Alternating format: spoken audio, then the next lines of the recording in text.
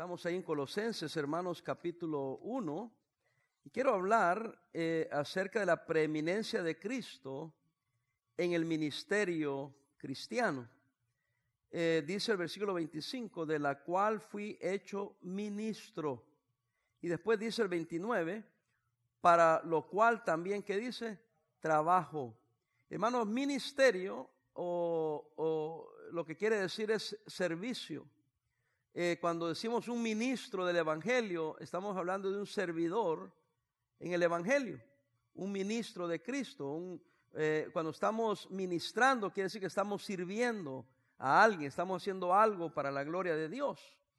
Y en el servicio a Dios, en el servicio cristiano, si no ponemos a Cristo preeminente en nuestras vidas, va a ser un servicio mediocre, va a ser un servicio sin sacrificio, va a ser un servicio sin deseo de echarle ganas con todo lo que tenemos, porque no lo hacemos para Él.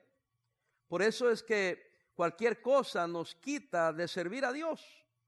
Le voy a ser honesto. Yo me impaciento con aquellos que antes servían y no sirven más. Y que tienen una excusa. Porque en primer lugar deberían de seguir sirviendo y segundo no hay excusa. ¿Y por qué no hay excusa, pastor? Porque no servimos a los hombres, no servimos a la iglesia, no servimos al pastor, servimos a Dios. Pero como Él no es preeminente en el servicio, por eso es que se nos hace fácil renunciar, se nos hace fácil no hacer lo que sabemos que debemos de hacer. Es una tragedia que en el ministerio de algunos pastores y miembros, Cristo brilla por su ausencia. Déjeme decirle esto. No se ocupe tanto en el servicio a Dios que se olvida de quién servimos. Con eso no quiero que vayan a todos a renunciar a decir, pues pastor, me voy a dedicar al ayuno y la oración y a la lectura bíblica. Mentiroso. Si usted me diría a mí, lo que yo dedico haciendo en la iglesia, lo voy a dedicar a orar, a ayunar y a leer la Biblia, wow, yo le diría, amén hermano, qué bendición, porque se prendería en fuego esta cosa. Pero normalmente cuando alguien deja un ministerio es porque ya anda cojeando de la única parte espiritual que tiene. O de los dos pilares, ¿verdad?, espirituales que debe tener y caminar firme en el Señor, porque Cristo es preeminente, Él es primero en mi vida. Usted se extrañaría las excusas que yo como pastor oigo de cristianos, por lo cual ya no voy a servir, ya no voy a ir a la iglesia, ya me quiero alejar. Un montón de excusas. Todas tienen que ver con algo, con alguien, con alguna circunstancia. Nada que ver con Dios. Yo creo que lo que menos piensan es en Dios. Y algunos erróneamente, déjeme decirle aquí también, es que no saben qué indispensable soy yo. Y yo no voy a servir a ver cómo le hacen. Y después terminan amargándose más porque Dios levanta a alguien.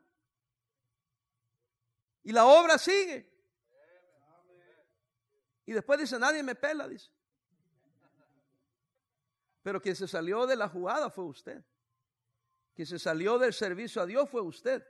¿Usted cree que si yo me saliera mañana del ministerio, la obra de Dios en el mundo, la obra de Dios en la ciudad de Long Beach va a parar? Créame que no. Dios va a levantar 2 personas más. Más bien yo tengo que decir, Señor, gracias porque tú eres preeminente en mi vida. Yo tengo el privilegio de servirte. Tengo el privilegio de ir a una iglesia. Tengo el privilegio de hacer algo para tu obra y tu gloria. Eso así lo debemos de ver cuando Él es preeminente en tu vida. Dámele un poquito más, hermano. Yo sé que oyen, pero no quiero estar gritando. Cuando Él es preeminente en tu vida. Y Pablo había entendido eso porque le está diciendo a los hermanos, yo sé que están pasando por pruebas, pero no se dejen engañar por esta gente que los está sacando no solamente la doctrina, pero sacándoles de su servicio a Dios. Porque estaban dejando de servir a Dios. Por eso él habla sobre el servicio a Dios. Cristo debe ser preeminente en el ministerio de servicio evangélico, en los padecimientos, en el mensaje de esperanza, en la acción de presentar perfectos a los pecadores a Dios. Hermano, déjeme decirle, yo entiendo, salimos de una pandemia. Yo entiendo que tuvimos que cancelar un montón de actividades. Yo entiendo que estamos anémicos espirituales en algunas áreas, yo entiendo eso. También entiendo que a veces pasamos como se dijo el otro día, el pastor lo predicó tremendamente, de los padecimientos, de las pruebas, de las dificultades y todos hemos tenido algún tipo de dificultad. Podemos empezar a compararnos, pero no vale la pena. Algunos de una manera, otros de otra, pero hemos pasado dificultades, pero gloria a Dios, aquí estamos todavía. Seguimos adelante. Ha sido duro. Y yo entiendo eso y por eso poco a poco he estado tratando de ir incorporando, de poco a poco irnos ya habituando a hacer más, a hacer un poquito más. Pero hermano, necesito que usted ya también se ponga las pilas y diga, ya es tiempo. Ya no excusa, ya no más, ya es tiempo. Cuando se van anunciando las diferentes actividades vamos a ir entrando en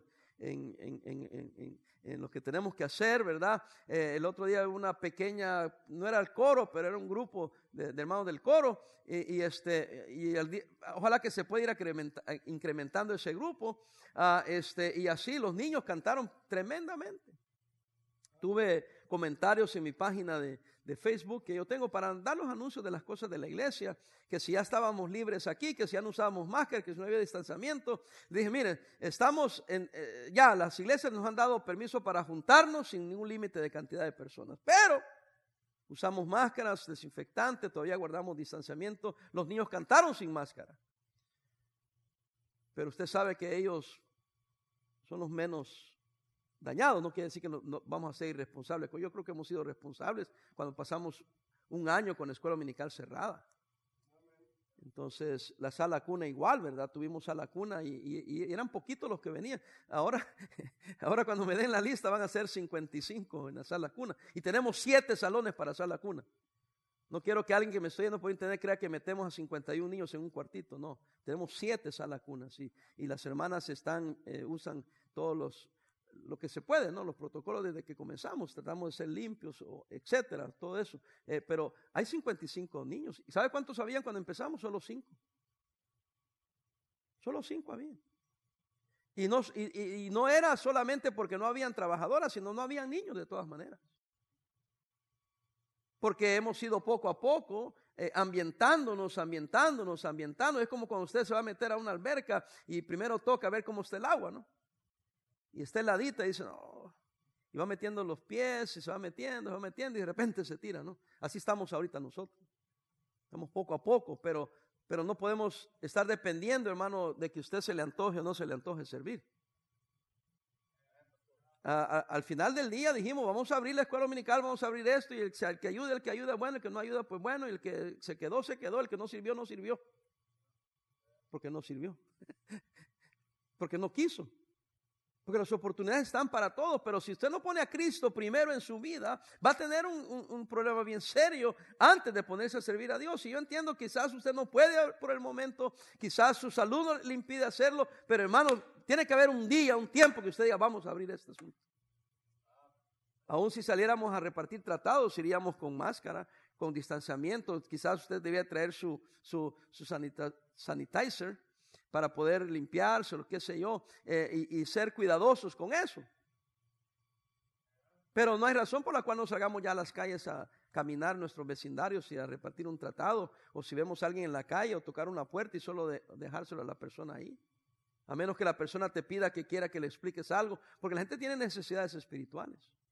Pero a veces, sinceramente, da miedo de que vamos a abrir y nadie va a venir.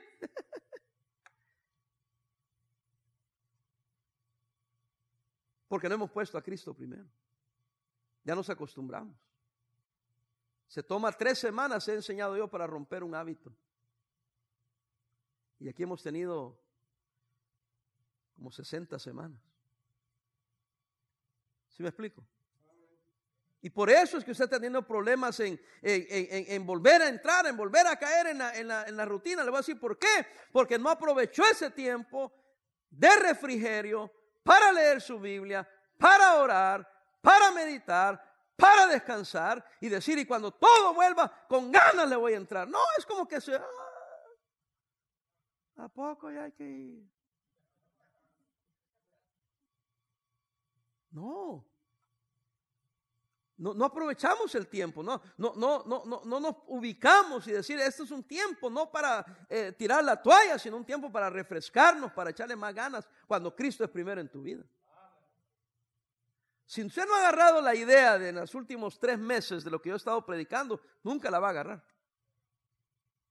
Usted ha venido hablando de la preeminencia de Cristo. Cristo es primero, por Él hacemos las cosas, por Él existimos, para Él vivimos, para la gloria de Él hacemos todo, hermano. Entonces Pablo nos enseña que hay preeminencia de Cristo en los padecimientos del ministerio. Las cosas no son fáciles. Si fuera fácil ser ministro o pastor, ¿por qué no hay más pastores? Si fuera fácil servir en la iglesia, ¿por qué no más sirven en la iglesia? Hay un precio que pagar. Pablo dice en el versículo 24, ahora me gozo en lo que padezco por vosotros y cumplo en mi carne lo que falta de ¿qué, hermanos? De las aflicciones de Cristo. ¿Por qué? Por su cuerpo. ¿Y quién es su cuerpo? La iglesia, nosotros, el cuerpo. Nosotros somos el cuerpo de Cristo, nosotros somos la iglesia. Y Pablo dice que se goza en lo que padece por ellos, porque en su carne cumple las aflicciones de Cristo por su cuerpo, porque Cristo sufrió por su cuerpo, Cristo sufrió por su iglesia. Y él está diciendo, si yo voy a servir a ese cuerpo, voy a servir a esa iglesia, voy a tener que compartir en los padecimientos. No solo en lo bueno, en las bendiciones de servicio, no, también cuando se pone duro y difícil, hay que seguir sirviendo al Señor. Dice que se gozaba en los padecimientos por la iglesia. Y también, grave esto, padecimientos por completar las aflicciones de Cristo. Como dice, Cristo sufrió por la iglesia. Y no es que no haya terminado, sino que ahora nos deja a nosotros aquí para que nosotros ministremos o sirvamos dentro de la iglesia. Hermano, mire, todo es como usted haga las cosas y con qué espíritu haga las cosas. Cuando uno lo hace porque, tengo que, por obligación, y no lo hace con gozo, es bien difícil. Pero si usted dice, no, esto es para el Señor, lo hace con gozo. Aunque tenga que sufrir, aunque tenga que aguantar, aunque tenga que padecer. Y mire, hermano, déjeme decirle, me siento hasta ridículo predicar eso en los Estados Unidos. Porque aquí hay hermanos que nos ven en México, en Sudamérica. Porque hay países que sí cuesta servir a Cristo. Pero aquí es lo más fácil. Aquí mi preocupación es a ver si el aire está perfecto para que los hermanos estén cómodos. A ver si el asiento está limpio para que el hermano no se ensucie y que la alfombra esté en su lugar. Porque alguien me dijo, ¿por qué lo cubren? Bueno, para proteger el piso, pero también para que los hermanos no se vayan a sentir. Y nos hemos hecho cristianos chiquiaditos. Porque si la cosa no está perfecta y no está como debe ser, entonces yo me busco otra iglesia. Yo le hago una pregunta, ¿qué de los lugares donde no hay variedad de iglesias? Donde no hay 3, 4, 5, 10, 15 iglesias, donde usted se pone los moños, porque todos están compitiendo para que usted esté en ese lugar. Le voy a ser sincero, yo prefiero no competir, por eso muchos de ustedes se enojan. Es que yo falté a la iglesia y el pastor ni me buscó, pues es que yo no sé en qué ondas anda usted. Yo no voy a caer en ese jueguito de andar que usted, a ver, sígueme. Eso juega mi nieto conmigo. Mi nieto llega y me saca la lengua y le quieren pegar por eso. Y me dice, come and get me. Y yo a veces juego con él, pero ya 2, 3 veces me canso. Me dice, you're not gonna get me. Y dice, yeah, forget it. Entonces muchos de ustedes así son, a ver, come and get me, pastor, come and get me. Y después de un rato yo me canso y digo, do whatever you want, man. No es que no lo quiera, pero se cansa uno. No tenemos tiempo a andar jugando. Hay que ponernos las pilas. Ya tenemos pronto que empezar. Queremos servir sin que me pidan nada. O sea, hermano, estamos observando nosotros, ¿verdad? Si la hermana asiste a la iglesia, si el joven asiste a la reunión de jóvenes, si asiste a la clase de escuela dominical, antes de poder servir en un ministerio o antes de cantar, pero no quieren venir a la iglesia, no quieren venir a la escuela dominical, no quieren venir a jóvenes, pero quieren cantar. O quieren todos los privilegios de la iglesia, pero no quieren servir en nada. Sí quiere que alguien lo espere en la puerta y lo estacione ahí bonito y le cuide el carro, ¿verdad? Pero cuando le pedimos que si usted puede cuidar el estacionamiento, usted no quiere. Es que yo doy mi diezmo. O sea que nos está pagando para que le sirvamos. O le está dando a Dios, porque Dios es primero en su vida, para agradar a Dios y lo demás es insignificante. Le están hablando.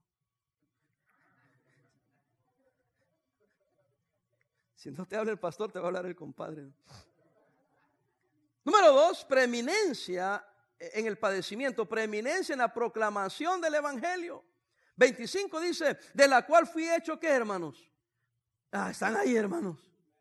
1:25. ¿Fui hecho qué? Ministro, según la administración de Dios que me fue dada para con vosotros, para que anuncie ¿cómo? Cumplidamente, ¿qué, hermanos? La palabra de Dios.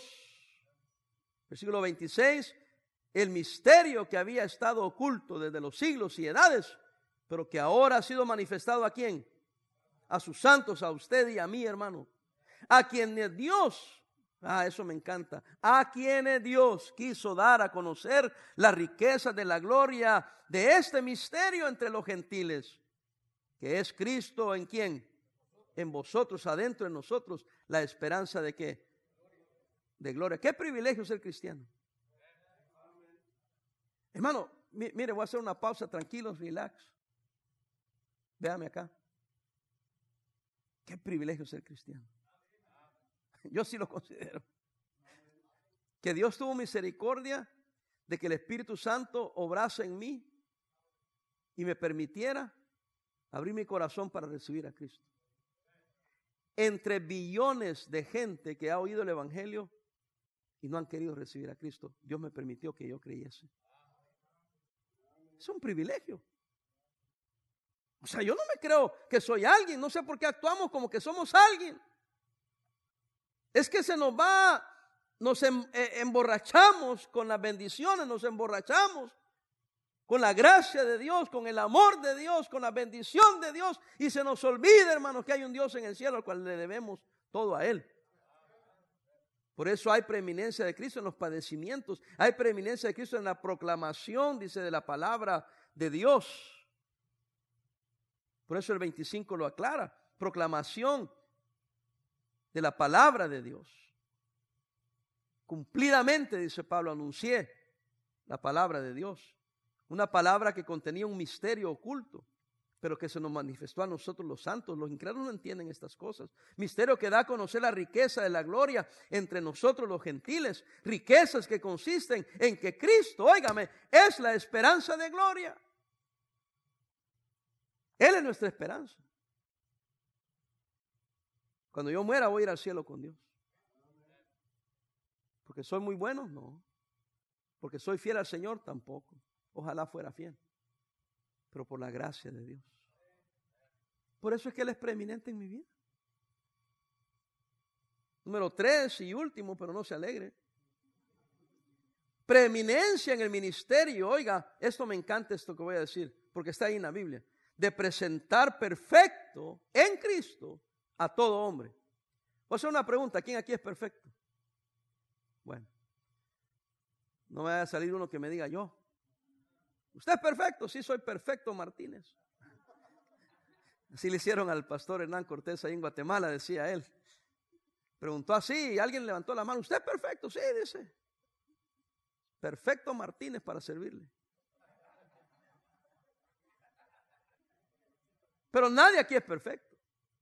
Pero Pablo entendía que su trabajo era agarrar a un pecador imperfecto, óigame, y presentarlo a Cristo perfecto.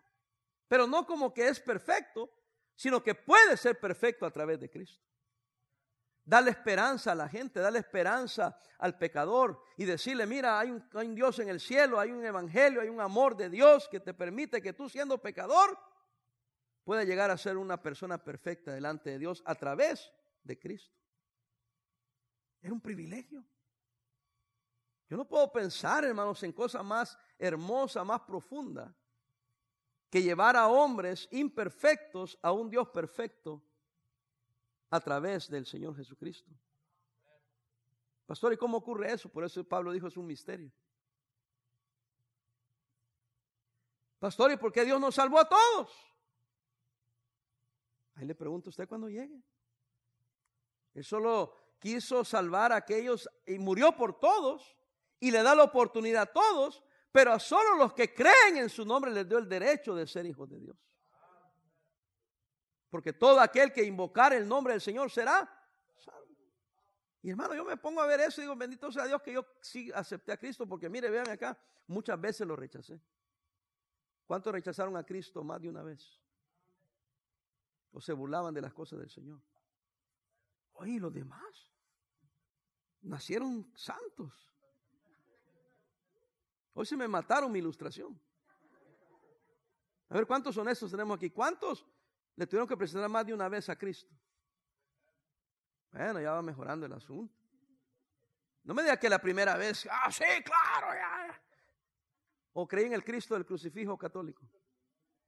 Eso no es creer en Cristo. Eso es creer en una imagen. Pero estoy hablando cuando le presentaron el Evangelio. A mí yo leí varias literaturas de adventistas, de testigos de Jehová. Y después tratados que me daban ahí en el centro de Los Ángeles. Un montón de tratados. Cada vez que me bajaba de un autobús, un tratado. Y yo los agarraba, no tenía valor de tirarlos.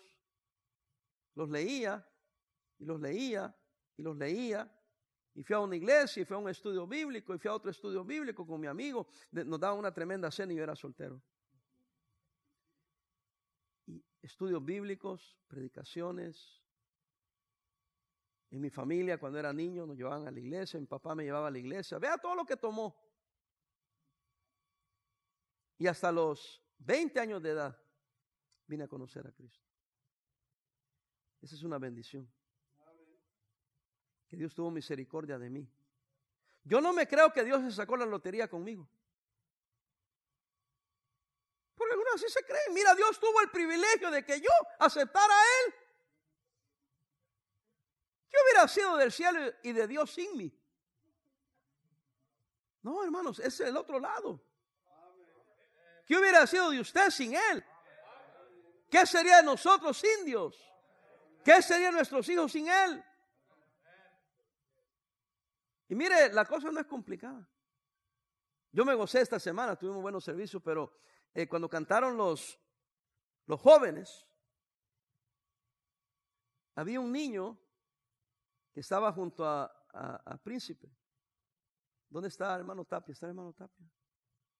Es un sobrino de él que se llama Chris. ¿Sí lo vieron al que estaba aquí? Chris no va a ninguna iglesia. Cristo vive en Porterville, sobrino de Tapia, de José Tapia. Estuvo con la semana con nosotros y el niño vino a todos, ensayó en el coro, cantó en el coro, cantó. Y yo estaba diciendo, mira, la cosa no es complicada, hombre. Porque ustedes tienen tanto problema con que sus hijos canten, con que sus hijos participen. Aquí está un niño que no ha sido criado en un hogar cristiano, no lo han criado como cristiano, pero participó y cantó y nunca dijo, yo solo vine aquí de vacation. He didn't say that. Príncipe le dijo, hey, you want to sing, Chris? Yeah. Oh, you have to wear a tie? Yeah, okay. Y se puso un traje, se había puesto un saco de David. El muchacho está alto. Y yo dije, mira, me fue de bendición. Dije, no, it's not complicated. He's just doing what the other guys doing. Qué privilegio. Que usted y yo podemos criar a nuestros hijos dentro de la iglesia, hermano. Sí, claro, no, eso no garantiza que son la perfecta persona ni nada de eso, pero están expuestos a buenos principios, a buena ética, a palabra de Dios, para que un día puedan conocer a Cristo como su Salvador. Y entonces, jóvenes, véanme acá, no sea un zángano. Así con todo el amor de Cristo se lo digo.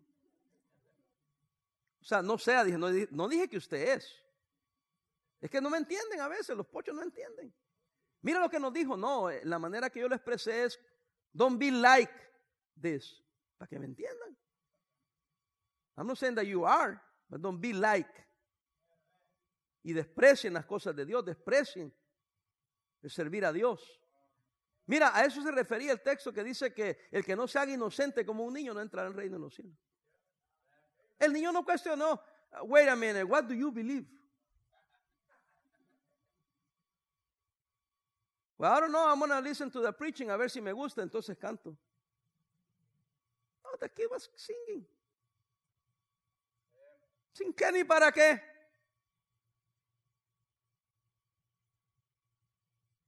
Tenemos que poner a Cristo primero.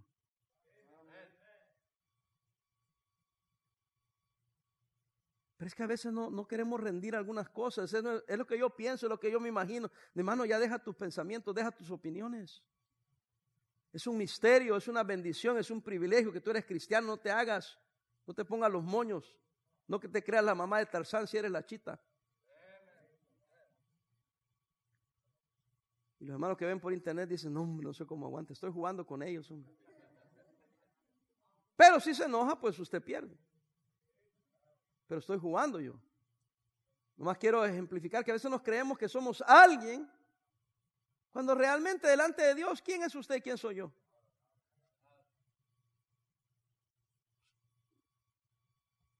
Simplemente personas comunes, corrientes privilegiadas que tenemos el gozo de tener a Cristo en nuestro corazón. Y que Dios nos da una oportunidad de servirle. Y le servimos como podemos, de la mejor manera. Y déjeme decirle, hermanos, todos quiero que me escuchen aquí. Es un privilegio servir a Dios. Oye, ¿y el hermano tal? Porque yo pregunto, yo me fijo. Yo no soy tonto, no soy un viejito que está dormido que tiene que despertar. Oh, we asked him or her, but didn't want to do it. Ah, mira qué chulo. Nomás no quisieron. Y no hay sentido de cooperación, sentido de obligación, sentido de, hey, es mi trabajo, es mi ministerio. Y además si me preguntaron, ¿por qué no? Pero no, nos ponemos los moños. Es un ministerio de proclamación y amonestación, versículo 28. A quien anunciamos, dijo Pablo, oiga, amonestando a todo hombre y enseñando a todo hombre en toda sabiduría, a fin de presentar perfecto en Cristo Jesús, ¿a quién? A todo hombre. Es un ministerio, hermanos, de proclamación, de amonestación, sí. Hay ánimo al predicar, pero también a veces hay exhortación, hay regaño. Eso es lo que yo estoy haciendo, amonestándoles. Usted no sabe, yo les amo y les aprecio. Pero mi trabajo aquí en la tierra como pastor es prepararlo a usted el día que estemos en la presencia del Señor. Pero no estamos pensando en eso. Estamos viviendo el momento. Pero un día vamos a estar en la presencia de Él. Bromeábamos ayer, hermano Tim, de que cuando uno está en medio de los fuegos de la prueba, hasta se nos olvida que somos cristianos. Y nos reíamos porque así estaba pasando con mucha gente. Cuando se enfermaban se les olvidaba que eran cristianos. Entonces le decía a un hermano, hablando todos, pues decía un hermano, imagínate cuando lleguemos al cielo y veamos las calles de oro y vea todo bien bonito y va a decir, men, yo que tenía miedo de venir acá. Pero eso solo demuestra que somos humanos, es natural. Pero a propósito, acuérdese que somos cristianos, que somos hijos de Dios, que Él tiene que ser preeminente en mi vida y yo debo servirle, aún con sacrificio. Y debo de servirle porque mi deber es proclamar la palabra de Dios a otros. Y mi deber es presentar a hombres pecadores, imperfectos, delante de un Dios perfecto. ¿A través de quién? A través de Cristo. Porque sin Cristo nadie va a ir al cielo. Tenemos que ya ponernos las pilas para ganar a otros, para predicarles a otros. Pastor, pero ¿qué garantía hay que crean? Ninguna. Usted, nada. ¿Quién tenía garantía tenía usted que usted iba a aceptar a Cristo? Pablo servía y trabajaba y luchaba según la potencia de Cristo. Y ahí termino. Versículo 29. ¿Sí está ahí conmigo? Para lo cual también dice, ay, qué mala palabra. Por lo cual también, ¿qué? Trabajo. Miren, hermanos, El ministerio es trabajo. Yo sé que no sé cómo decir esto, pero lo voy a decir de todas maneras. La gran mayoría viene para sentarse y escuchar predicación y criticar a todo el mundo. Pero sería bonito que algunos vinieran y dijeran, voy a ir, pero no voy a ir a criticar, sino a trabajar. Hermano, ¿qué ha hecho usted por el Señor en los últimos años? En los últimos 2 años. Se lo va a poner más fácil en los últimos 3 años. Más fácil en 4 años. Más fácil en 5 años. ¿Qué ha hecho para el Señor? Aparte, no se me vaya a ir, no vaya a ir se acabaría el mensaje, no sirve para nada el mensaje. Si usted se me va, porque voy a decir esto. Pero aparte de solo venir a sentarse y dar su diezmo, ¿qué ha hecho por el Señor? Si Dios le dejó vivir durante la pandemia, ¿para qué? ¿Por qué se llevó a mi amigo el pastor Castillo y lo dejó a usted?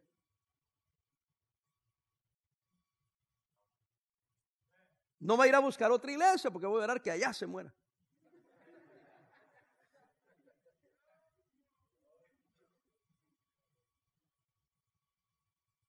Véame acá, estoy jugando, hombre. Ya se puso. Tranquilo, relax. Si nada debes, nada temas. Tranquilo. ¿Cuándo se va a poner las pilas? ¿Cuándo regresa? Pastor, si ya estoy aquí. No, regresa, digo, de verdad, espiritualmente. A servir. Oiga, hermano, fíjese que pastor, es que no hay nadie que quiera servir. Gracias por unos nuevos que estoy viendo en el parking, pero muchos no quieren servir. O sea, la cuna menos.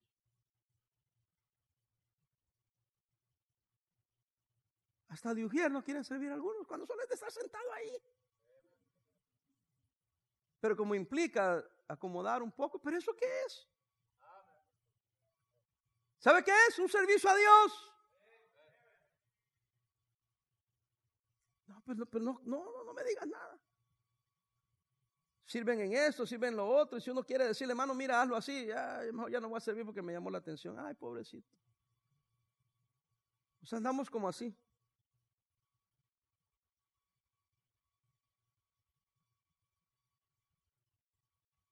Hablaba con el pastor Wilkerson y él es americano, ganando americanos. Y él se queda como, no, está feo.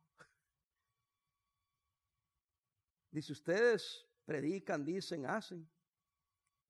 Casi me estaba diciendo, su gente aguanta. Y yo le dije, ya se americanizaron. Now they like you. Y se quedó, se puso a reír, él se pone a reír como, oh, wow. Sí, le dije. Ya se están poniendo los moños como la iglesia típica americana.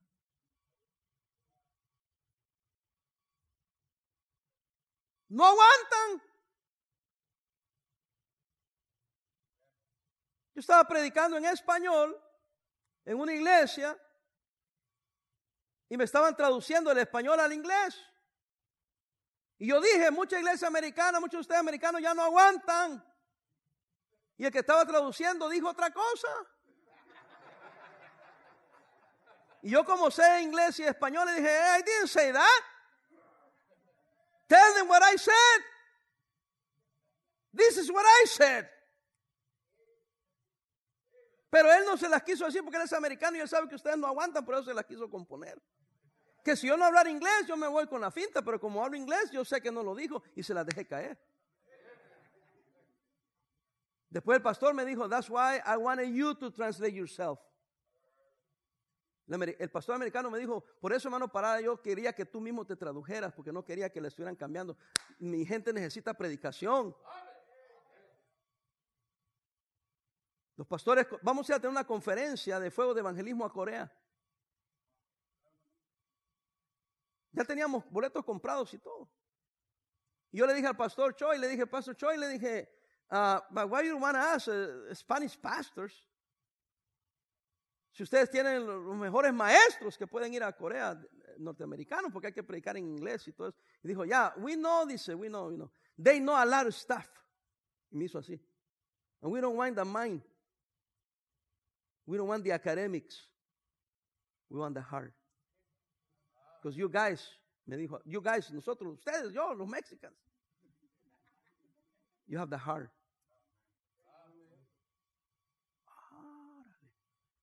Pero ya se nos están americanizando estos.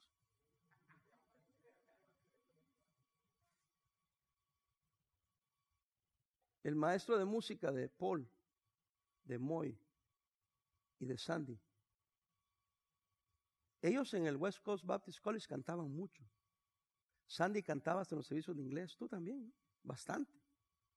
Yo estaba hablando con el encargado de la música, el departamento de música, hablando con ellos, y le dije yo, those guys, le digo, they know how to sing. Me dijo, they know how to sing. Dice, nosotros tuvimos que entrenarlo en cómo cantar mejor.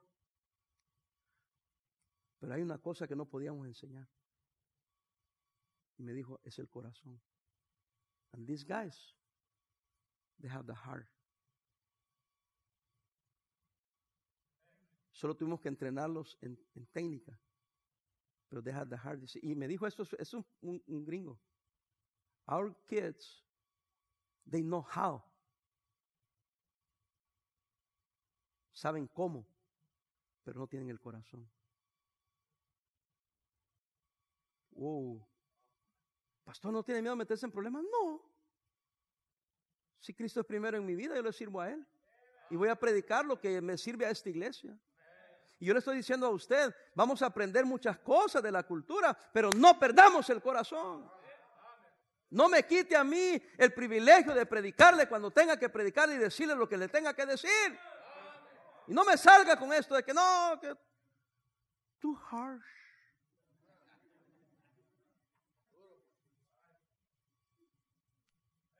No perdamos el corazón. Sí, seamos más sofisticados. Yo estoy por cambio, por usar más cosas y aprender más.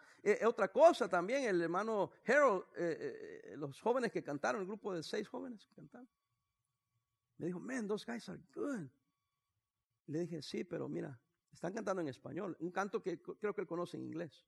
Dice, those guys are good. Le dije, mira, todos son nacidos aquí. Y porque saben inglés bien, saben decir los tonos. Saben cantar con las notas bien.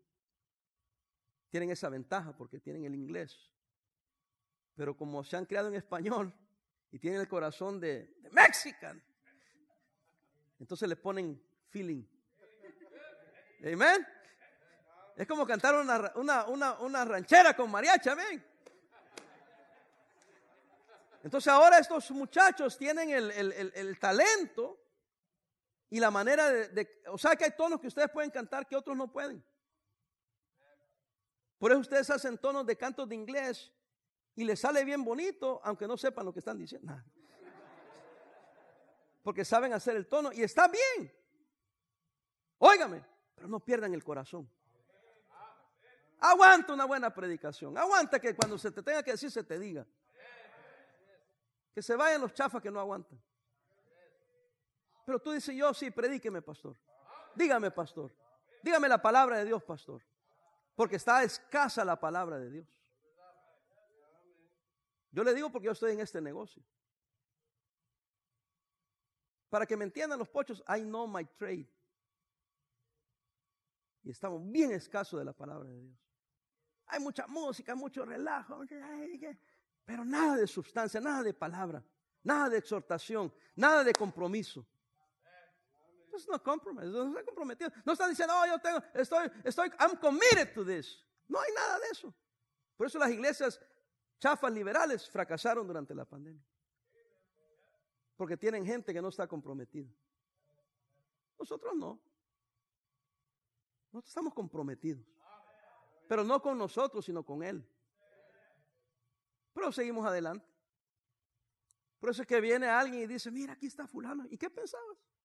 Y aquí está sutano, y aquí está sutano. Y aquí, wow.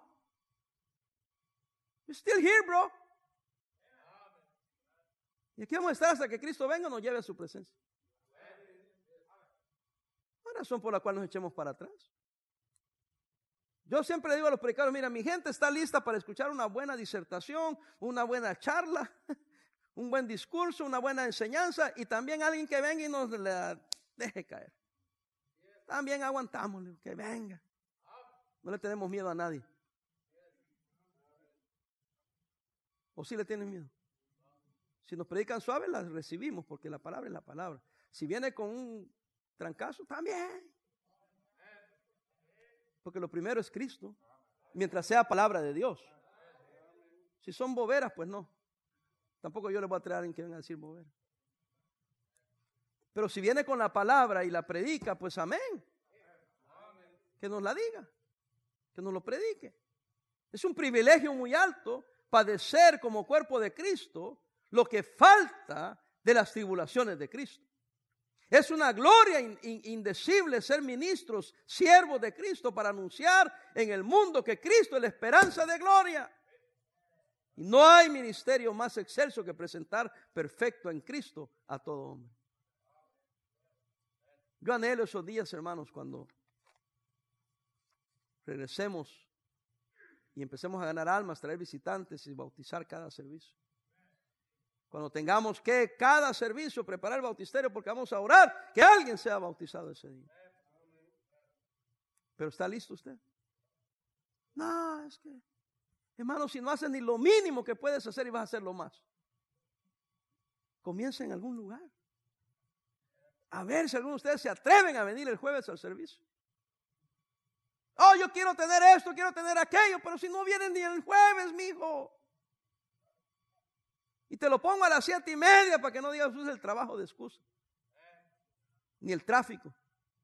7:30, hermano. ¿Usted cree que no pudiera comenzarlo a las 6:30 o a las 7?